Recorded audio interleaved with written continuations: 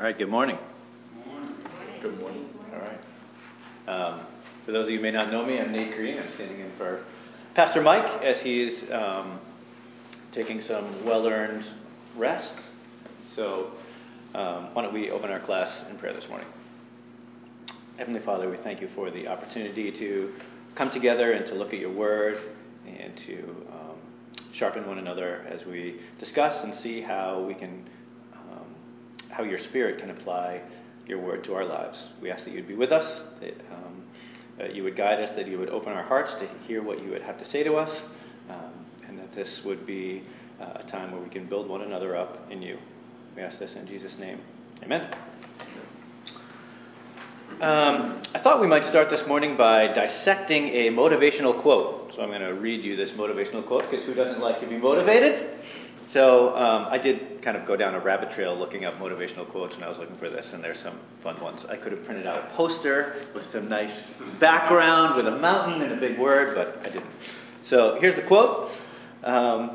You can be whoever you want to be, you just have to want it bad enough. Anybody know who made that quote, first of all? This is your baseball question. It's from Sparky Anderson. Anyone know who Sparky Anderson is? Yes. Who is Sparky Anderson? He was the manager for the Reds, right? Cincinnati? Yep. Okay. What do we think about that quote? I'll read it again. You can be whoever you want to be, you just have to want it bad enough. Sounds very American. Yes, it sounds like our culture. It is very... There are many people that agree with it. So, what about from a biblical perspective or from a Christian perspective? I would seek to try to find parts of that I could agree with. Okay. But, I think that it's really what you mean by it. Mm-hmm. And so, I think in terms of our, there are certain fundamental things given about who we are that we bring with us that we sort of inherit from Adam or from our parents. All right. Or maybe we pick up from our siblings. But I do think, because we are responsible creatures too, that there's to some degree in which we can make changes and do things that make it change to some degree who we are, how we function, don't think. All right. Okay. All right. Good morning. Well, let's see what the Scripture has to say about it. It is interesting. Now there was a lot of kind of support for this type of thing like 10 years ago, but recently there's been some backlash. So when I Googled who you can be, who you want to be, there's a lot of that's actually not the case. That people think that there's pre-existing things that make it a little more difficult to get this done. But let's see what the Scripture has to say about it. Let's take a look at... I think the Scripture tells us that there are two different types of identities that you can have. And let's look at the first one. And can someone read this kind of a long passage, Romans 5:12-19 for us? I will. Thank you. Romans 5:12-19. Therefore, just as sin came into the world through one man, and death through sin, and so death spread to all men because all sinned. For sin indeed was in the world before the law was given, but sin was not counted where there is no law. Yet death reigned from Adam to Moses, even over those whose sinning was not like the transgression of Adam, who was a type of the one who was to come. But the free gift is not like the trespass. For if many died through one man's trespass, much more have the grace of God and the free gift of the grace of that one man, Jesus Christ, abounded for many. And the free gift is not like the result of that one man's sin. For the judgment following one trespass brought condemnation, but the free gift following many trespasses brought justification. For if, because of one man's trespass, death reigned through that one man, much more will those who receive the abundance of grace and the free gift of righteousness reign in life through the one man, Jesus Christ. Therefore, as one trespass led to condemnation for all men, so one act of righteousness leads to justification and life for all men. For as by the one man's disobedience the many were made sinners, so by the one man's obedience the many will be made righteous. Okay, thank you. One phrase to highlight in there is, one trespass led to condemnation for all men. So, like Marty was saying, I'm proposing that our, Mike reaches the top of this board, but that our first identity is, You have to be told to teach. we are in Adam. Are we able to put that identity off and not be that person by ourselves? We're not. Okay. So what I'd like to do is just list here some of the characteristics of what it means to be in Adam. So what does this passage tell us? What does it mean to be in Adam? Sin. Sorry? Sin. Okay. So let's see. I'm gonna say it this way. We are guilty.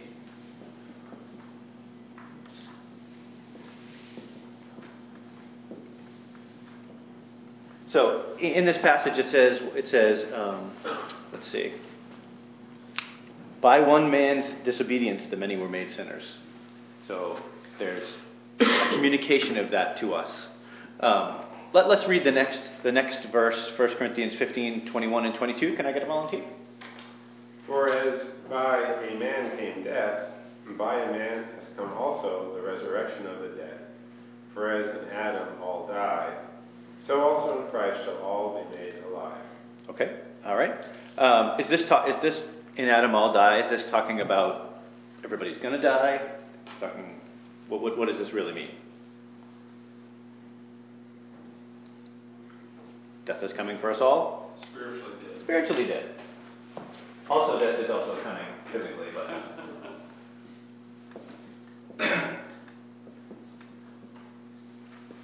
Okay.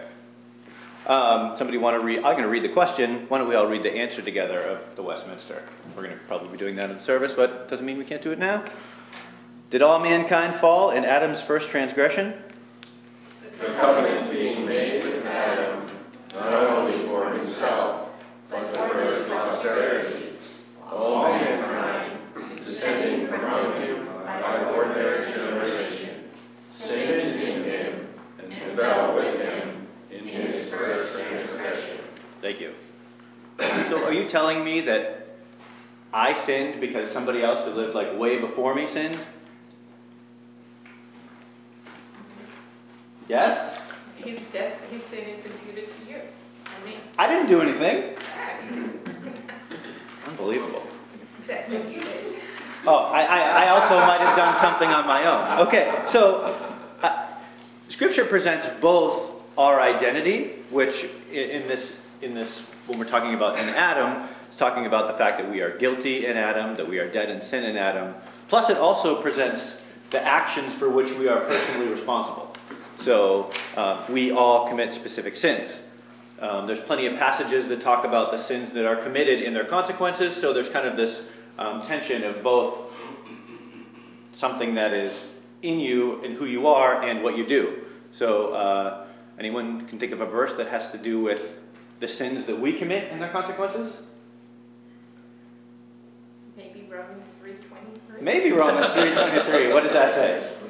For all have sinned and fall short of the glory of God. Okay, so this is highlighting the fact that there's also things that we do. So there is a reality that we are in Adam, but there's also a reality that we do things that are also sinful. So it paints a picture of both sides here. So yes. Yeah, so, the first is because we are in Adam, we do sin, and we see that played out. Mm-hmm. So it's almost like we can't not sin, and eventually we do. Okay, all right. Do people like hearing that? Not particularly. So what does Satan want people, both in the church and unbelievers, to think when it comes to their identity? What are the things where there are misconceptions about our identity? Well, one of them is what we talked about in our quote, that you can just decide who you want to be. I think Scripture tells us that that's not the case, that this has been predetermined for us. But what are other things that misconceptions or lies that Satan wants people to believe? I think it depends if they're a Christian or not. Mm-hmm. A Christian. I Okay. think if you're not a Christian, Satan wants you to believe you're just fine. I'm fine. I'm a good person. Mm-hmm. But if you're a Christian, I think Satan wants you to be burdened down by your sin Okay. and identify yourself as a sinner. Oh, okay. Excellent. So we will get to that. You've been peeking at his notes. We might have a few conversations. Okay. Satan wants us to think that we're guilty before God because of our individual sins. So it's not that we have a certain identity, but we've done some things wrong, but maybe we can make up for those in a different way. So, there's a guy specifically that I'm talking to at work, and he believes that he's done good things. Why would God be unhappy? He's, sure he's done some bad things, but he's certainly done more good things. Let me point to the good things that I've done. He believes what Satan wants him to believe, which is that we kind of start at neutral, and then we can go up or we can go down. But at the end of the day, you want to be generally more up. And so what that's doing is taking advantage of another misconception, which is that we're able to do works that God considers good outside of Christ, which is not the case. Why don't we take a look at the next two verses that'll help us out with that. Can someone read Hebrews 11:6? Without faith it is impossible to please him, for whoever would draw near to God must believe that he exists and that he rewards those who seek him. So what does that tell us? And let's translate that into how we might have a discussion with someone. We could read that, but if someone was interested in talking about what it means to be, when we're thinking about presenting ourselves to God, how would we use the content of this verse to speak to them?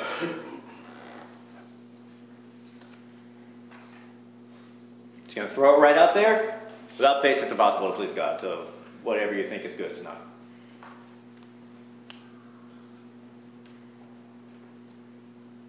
I think this is a hard part of the discussion to have. Sorry, go ahead. Well, I mean, this presupposes that the person you're speaking with believes that there is a God, Mm-hmm. and that there's only one God, Mm-hmm. and that God has an interest in humans. Mm-hmm.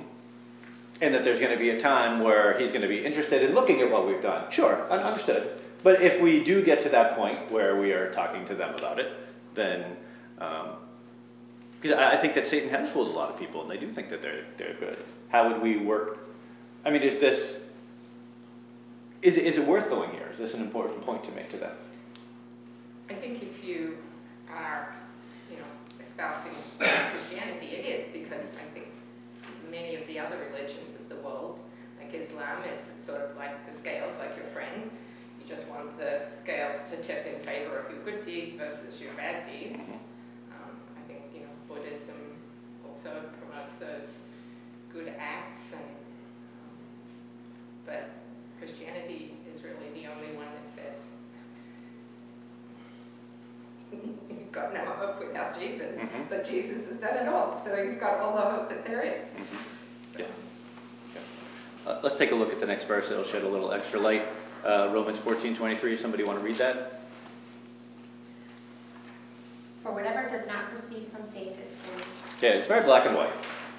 So I would describe faith here as works that are done in faith, which is believing that you are as a servant of Jesus Christ, not that you're doing these on your own, but you're doing this out of a heart that wants to serve God. You believe that he's there, you believe that Jesus is God's son, and you are not trying to earn your salvation, but you're trying to serve him as his servant, not earning your salvation. So if you're not doing things with your heart in that space, and with your mind particularly not thinking that it's yourself, doing it out of your own merit, Romans says it's what? Whatever doesn't proceed from faith. Not only is it not just like not good, but it's what? Sin. That also doesn't go over well. Okay. A few other things that I wanted to point out about the state of being in Adam. So we're guilty of a sin. We're spiritually dead. We are sinners. How do we feel about God? What does the Scripture say about what our heart feels towards God? Hate.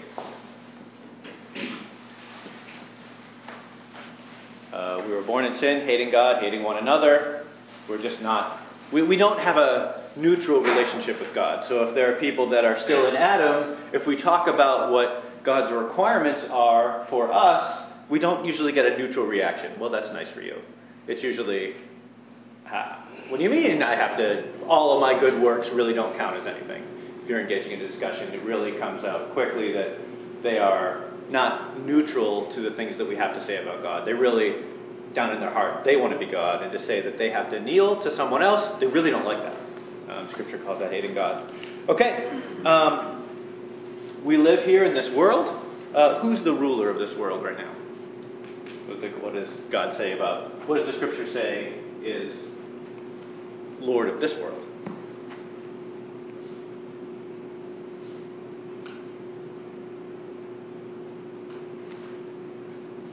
Well, right now, God is different. God is right now sitting. Right.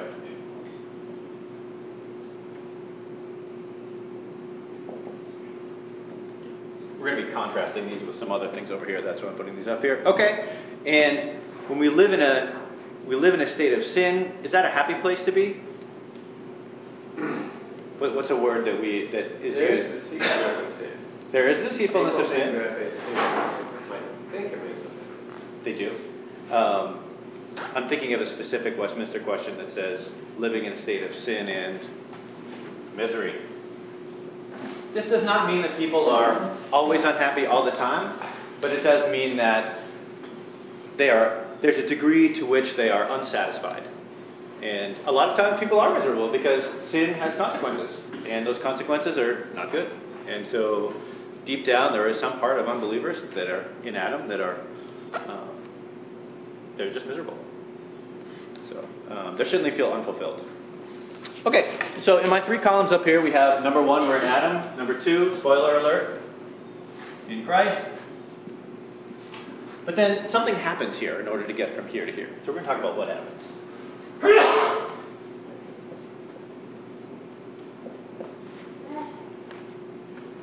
How do we get to being from Adam to being in Christ? Somebody want to read Titus 3, 4 through 7? When the goodness and loving kindness of God our Savior appeared, He saved us, not because of works done by us in righteousness, but according to His own mercy, by the washing of regeneration and renewal of the Holy Spirit, whom He poured out on us richly through Jesus Christ our Savior, so that, being justified by His grace, we might become heirs according to the hope of eternal life. Okay, thank you. There's a key word in there. Anybody want to pick it out? That describes the process of what happens to us? Starts with an R and ends in E-generation. He did save us. We have been regenerated. We're going to, as we get into who we are over here, we're going to see some additional words that are going to communicate to us that it's not a little change. We're not talking about tweaks here. We're talking about something that's much bigger. Ezekiel gives us another way to look at it. Somebody want to read Ezekiel 36, 25 and 26? I will sprinkle clean water on you, and you will be clean. I will cleanse you from all your filthiness and from all your idols. Moreover, I will give you a new heart and put a new spirit within you. And I will remove the heart of stone from your flesh and give you a heart of flesh. Thank you. What's the image that's going on there? Heart transplant? Heart transplant. So something is being taken away. What's being taken away? Okay. And what's being put in there?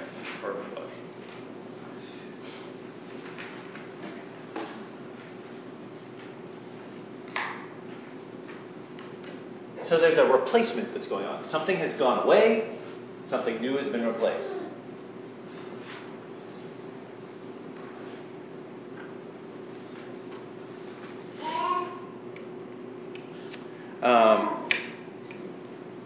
Another place that we're going to read talks about a new creation. We are recreated.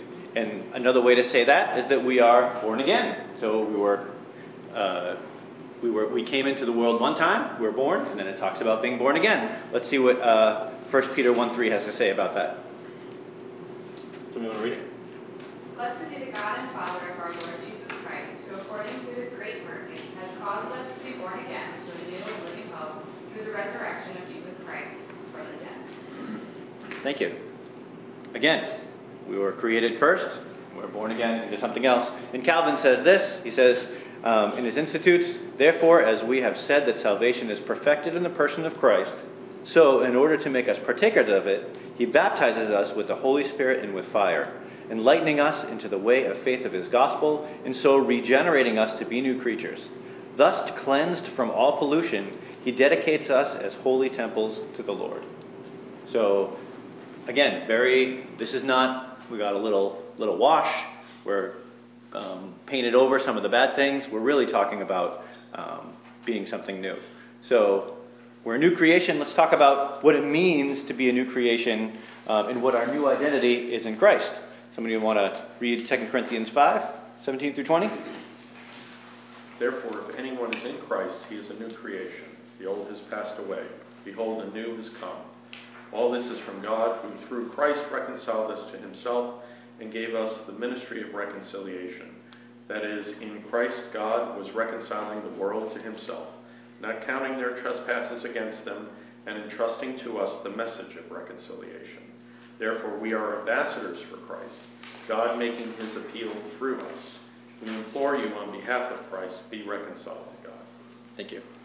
So this shows another way that we can contrast the old with the new. So we hate God, but we are not reconciled to God in Adam's state. So we could say not reconciled. And then when we're in Christ, we are reconciled.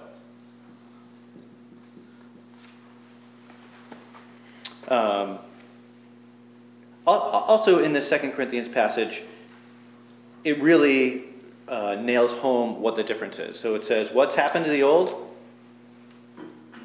The old has passed away. Behold, the new has come. There's a complete transformation that takes place. This isn't just, again, a little tweak, but we have a huge change as we are recreated. It's also interesting in this passage, it tells us what our transformation should drive us to do. It talks about how Christ has come, he's reconciled himself, and he's also given us a ministry of reconciliation, and it gives us kind of a new job title. What's the new job title that it mentions here in 2 Corinthians 5? Ambassadors. Well, what does that mean? What do we got to do as ambassadors? What do ambassadors do? Represent. They represent. Do they speak for somebody else? Yep. They do. Do they have a job to do? Yeah. Do we have a job to do? Yeah. What's that job? Represent.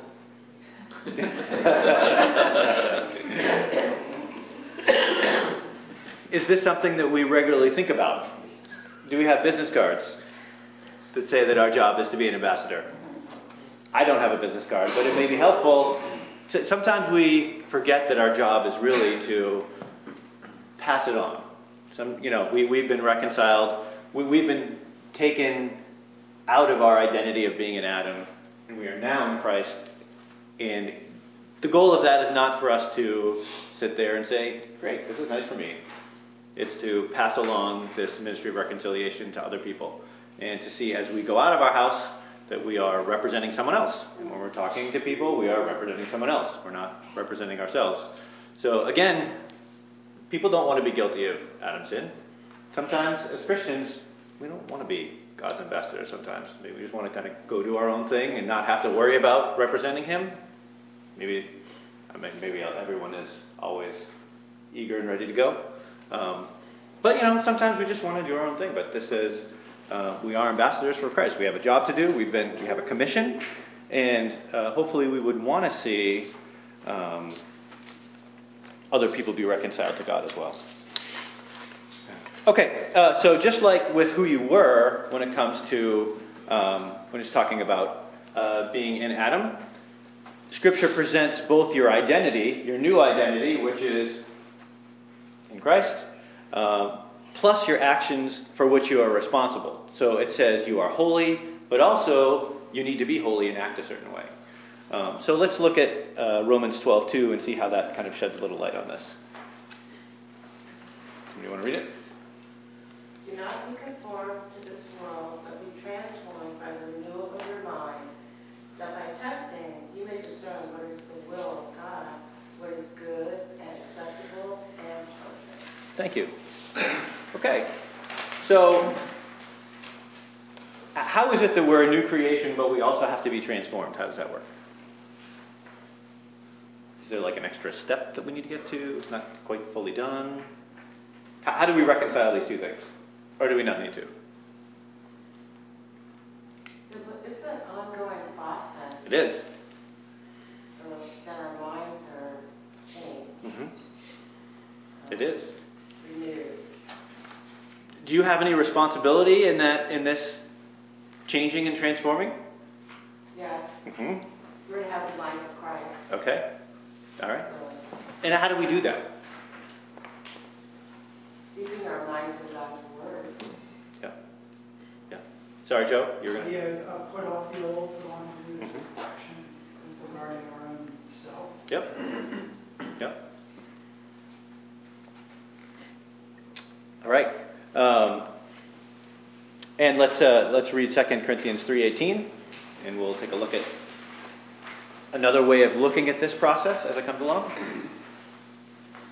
And we all, with unveiled face, beholding the glory of the Lord, are being transformed into the same image from one degree of glory to another. For this comes from the Lord, who is the Spirit. Okay. Thank you. All right. So again, there's a transformation that's taking place. Put this on our list of... Okay. So there is both a already and not yet aspect of who we're becoming. There is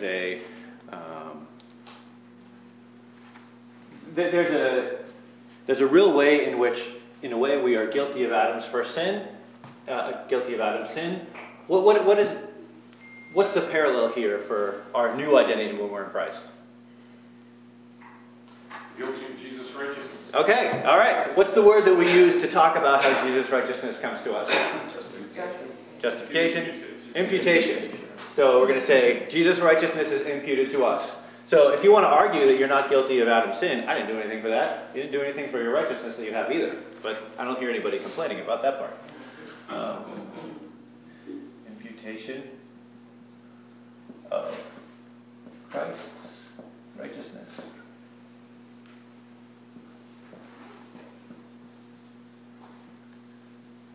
It's not something that we deserved. It's not something that we earned.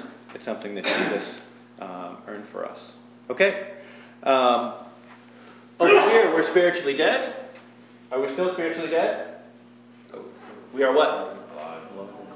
Alive in Christ. That's the key there. We are alive in Christ.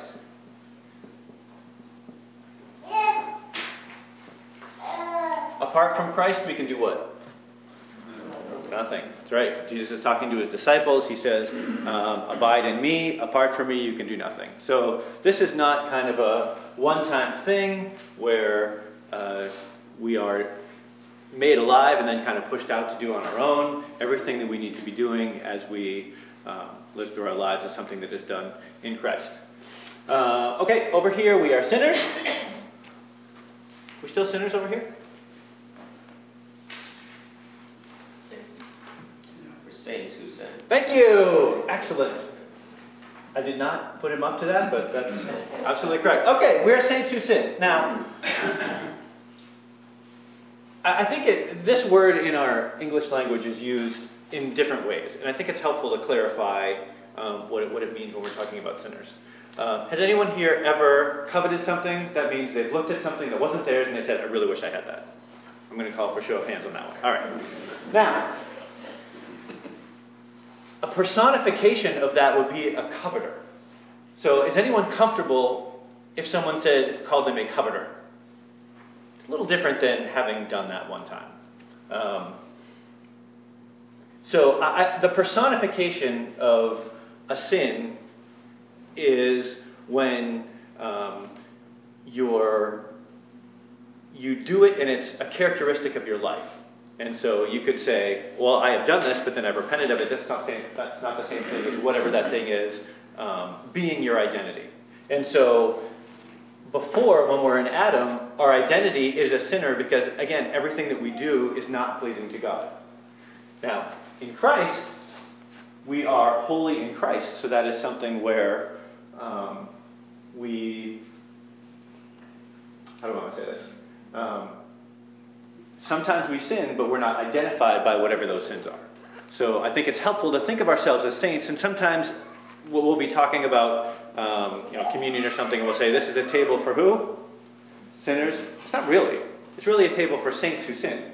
And so we are no longer people who are identified by the fact that we continue to live in sin. What we are people who live in holiness. And so I think we should think of ourselves as saints. Sometimes I want to put a sign on the back of the Bible that's right in front of Mike so we see saints. So we talk about saints all the time. And we're going to look in a minute at some scriptures that talk about that. Why don't we do that now? And I'm going to say this. Our identity as saints or holy ones always comes before the call to action. Like Paul is going to give us in his letters. Are those churches perfect? They're not. They are filled with saints, but those saints still have some things that they need to work on. But in all these cases, Paul starts with who they are, and then he gets to the things that you need to do. So basically he's going to say, you are holy in Christ, now you need to act like it. So let's, really quickly, we got, I put the start to 5 books in the New Testament here, and we're just going to look and see how Paul addresses these guys and see what we can pick out of it. So somebody want to read the beginning of Romans 1:7? To all those in Rome who are loved by God and called to be saints. All right, thank you. 1 Corinthians? To the church of God as in Christ, to those sanctified in Christ Jesus, called to be saints together, and all those who in every place call upon the name of our Lord Jesus Christ, both there and within. Thank you. Ephesians? Paul, an apostle of Christ Jesus by the will of God, to the saints who are in Ephesus and are faithful in Christ Jesus. Thank you. Philippians? Paul and Timothy, servants of Christ Jesus, to all the saints in Christ Jesus who are at Philippi, the overseers and deacons. And lastly, Colossians. To the saints and faithful brothers in Christ at Colossae, grace to you and peace from God our Father. Thank you. What's the common theme that we have in all those? Saints. All right, and what technically is a saint? What's the literal meaning of the word? Sanctified. It means holy one. So the word for saint is really the personification of the word holy. So it's really the ones that are holy. So the scripture talks about the word Holy Spirit. The holy in there is the same word that is used for saints. So that's really something that elevates us. It's really something which should really, if we know this is who we are, it's going to encourage us to act like it. And that's how Paul deals with it in all those books. You are holy. Here are some ways in which you're not acting holy. I mean, especially in 1 Corinthians and some other books, they're really doing some things that are very bad. But instead of saying you are sinners, you need to pull yourself up, and it says you're up here. You need to act like this. So we see our identity, it always comes first, and then there's a call to action about that. So that's the way that we should interact with one another. We should remind one another that we are holy in Christ. And if we see something in one another's lives that needs work, we should remind them that that's who we are and that's what we should act like. Okay. Let's see what else we have. So we have sinners and saints. In Adam, we were hating God. What do we do now? Why? Because he first loved us. That's right. He's done this for us. That's right. Okay, so we are citizens of this world under Satan's rule in Adam. What about now? citizens of heaven. Citizens of heaven. Let's read Philippians 3:20 and 21. But our citizenship is in heaven, and from it we would await a Savior, the Lord Jesus Christ, who will transform our lowly body to be like His glorious body, by the power that enables Him even to subject all things to Himself. Thank you. We are here, but this is not our home. There's another verse I didn't put in here that talks about heaven as our home, and we're just kind of visiting here. It goes along with the idea of ambassadors. Normally, an ambassador is from a country, and then they go somewhere else, and they got to do some work to represent that country. The same is true with us. We live in the kingdom of God, but we are here on earth. We want to work with those that are here, but at the same time, this is not. We don't identify as citizens of this world. We identify as citizens of the kingdom. On a practical level, how can we make this real to us on a day-by-day basis?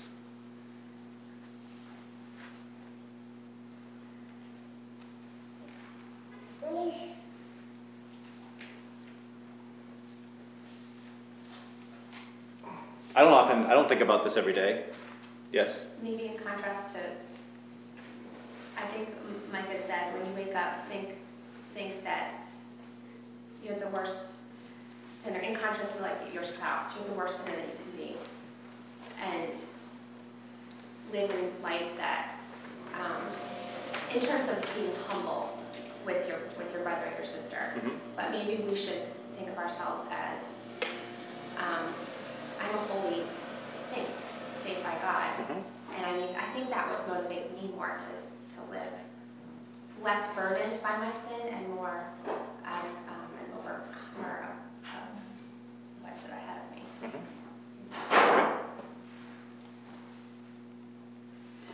Any other thoughts on what it means to be citizens of heaven, not living in heaven? Yes? I think just thinking more in like the light of eternity, daily. I think that would make some of the problems that we have just grow dimmer. Yeah. When we focus more on just like, where we truly belong. It's true. Thank you.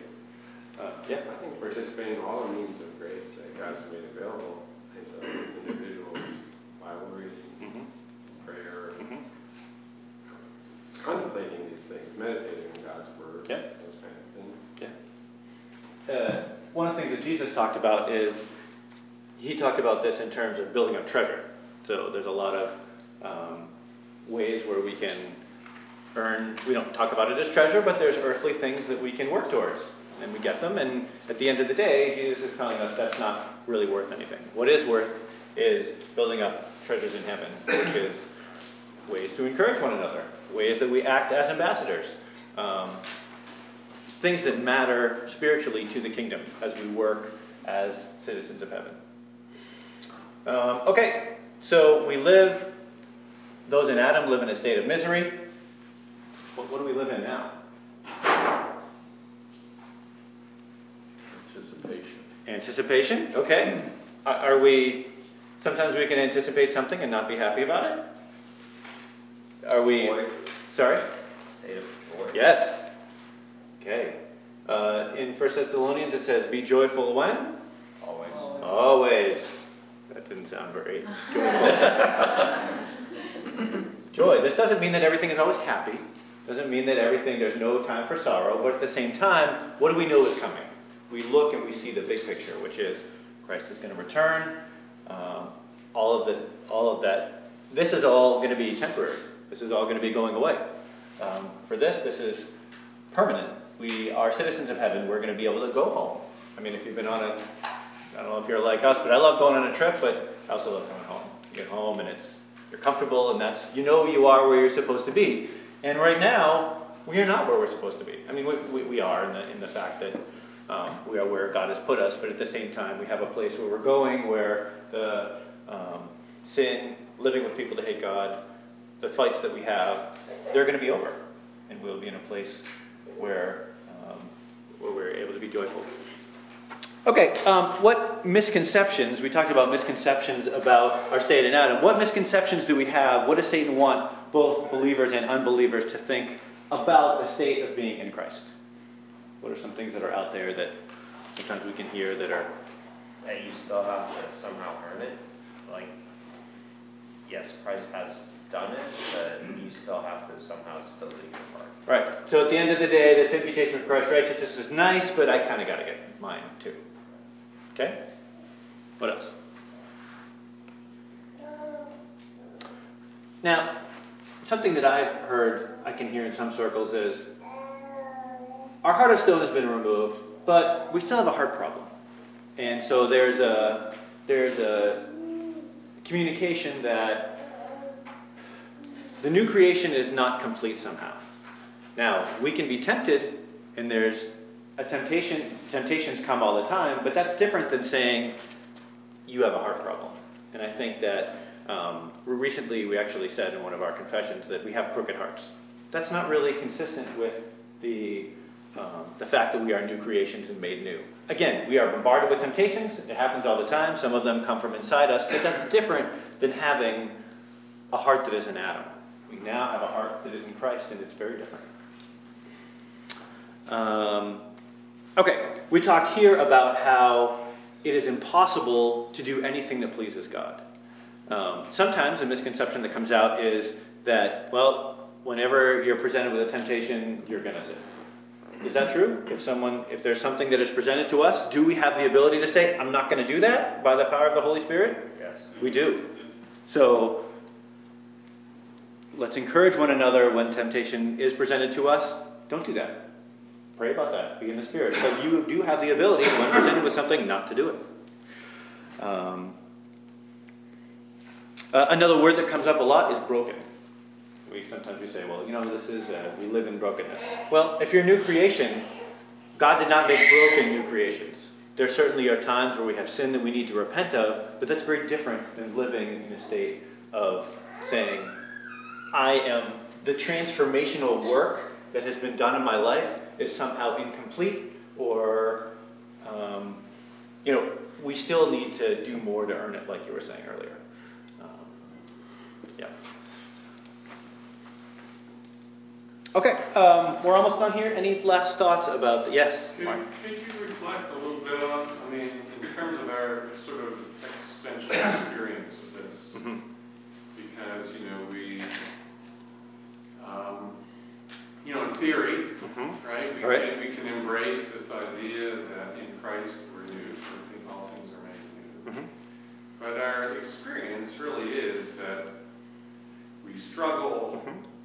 Our failure in the face of temptation mm-hmm. sort of confronts us daily, hourly. Mm-hmm. And so, I agree. We don't want to sort of revert to this idea, that this is the way I have to be, mm-hmm. or this time. But there's, to me, this awaiting the restoration and awaiting the full manifestation of Christ and all things being made new at that point, sort of finally, permanently, sort of leaves me with the sense that, there's brokenness mm-hmm. in me, around me, mm-hmm. in this world. And so how do we sort of, is that... That makes sense. So I would say this. We're surrounded by sin all the time, and the way the Bible presents it is that we're in a war. And so if you're in a war and you're fighting all the time, you're going to get tired. And that's a hard thing. I would just say we don't want to be Eeyore. And so there's a lot of cases where sometimes Christians can really be like down in the mouth about how things are, and I'm terrible all the time, and I think we need to. And it's a hard thing because we are fighting all the time, and we don't get a break from temptations. We don't get a break from Satan coming in and thinking thoughts that we shouldn't, and fighting all the time. So it's tiring, but I think that's why it's so important to have these reminders of here's who you are, here's what God has done in you, because Satan's in your ear saying something different all the time. And so to me, that's why it's so important to look at how he starts his letters, which is, hey, here's who you are, here's what Christ has done for you. He talks all the time about you've been called, God is doing this work in you, because on our own we're going to forget that. We're going to be more focused on the stuff that's in our face all the time. And even sitting by ourselves, the thoughts that we have, the way that We still have flesh. We still have the world all around us. But I think having a rock-solid foundation in who Christ is, what He's done for you, and the fact that you have been transformed into something new as opposed to something old, to me that's a real encouragement. And I think that we can forget that if we're not putting it in front of us. Like the transformation that we're supposed to be doing with our minds, this is something we have to intentionally do. We need to intentionally be reminding ourselves and reminding one another. That's why we're here in community, we're here in church. We should be seeing how other people are doing. We can recognize when other people are discouraged. And what do we want to remind them? You are in Christ. Here's what Christ has done for you. Here's how we can build each other up. Oh, by the way, you should also, if you're not acting the way that you are, let's encourage one another to act that way, the same way that Paul does in his letters. Not neglecting the meeting of the saints. Yep, it's supposed to meet together. Well, there's any number of ways where we can fall away from this way of thinking. But to me, even doing the study for this, it was so encouraging to be reminded of, oh yeah, look at all of these things that are different about the way that we are thanks to Christ than the way that we were before. Yes? And in some way, it's almost, like you said, you used the word in theory, right? But in the Gospels, it never says in theory you're this, but that, right? And it's almost as if Satan kind of wants you to have the head knowledge and then come back at you and say, but look at how you're acting. And this is it's kind of like to get the focus off of that onto the struggles that you're having, or we're having. Thank you. Yes? Paul constantly, talks about, who he used to be. Uh-huh. He doesn't forget. He looks at, how God has brought him in. We really see that he understands clearly the concept of redemption. Yep. And I think that, Satan doesn't want to send us in like that. We are redeemed. And I think that, we have to constantly work to remember that. Yep. And I think that only when we remember that we're able to operate in the ways that we're supposed to operate as saints. Yep. And I think that's why Paul was so powerful. And he's like, yeah, this is who I used to be, but I am that I am in Christ. And I think that's harder for some of us that don't know of a time where we didn't believe a lot of this stuff. So for Paul, it's easy for him to say, before I was a persecutor, now I'm this. I think that can be harder for us sometimes if we don't have that. But that still doesn't mean that we can't be aware of all these things. And, that there are times in Paul's letters where he says, just like you were saying, before you were haters of one another, here's the things that you did, we don't do those anymore, now we do these things. And why? It's not because we're earning our salvation, but it's because we are acting like the way that we've been called to be. We are, again, sanctification is something where we are holy, but at the same time, through our whole life, we are growing in holiness, and we are getting to be more like Christ. He's making us more like Himself, which is a glorious thing. So thank the Lord for His Holy Spirit who does all these things in us. So I think we're a little over time, so I'm going to close this in prayer. Lord God, we thank You for Your word that reminds us of who we were, that outside of You we can do nothing that pleases You, that everyone who is born is guilty of Adam's sin. But we thank You for the Lord Jesus Christ who came and became sin for us, is what the Scripture told us. In order that we might be righteous, not by any deserving of our own, but because of Your love for us. So, Lord, we would ask that You would help us to remember that we are indeed holy in You, because Your righteousness is imputed to us, and we ask that You would be with us and help us as we seek to be Your ambassadors every day. There are those around us who don't know You and remain in Adam, but help us to be bold to share what You've done for us, and that we would be Your ambassadors out there in the world. We ask that You go with us today in Jesus' name. Amen.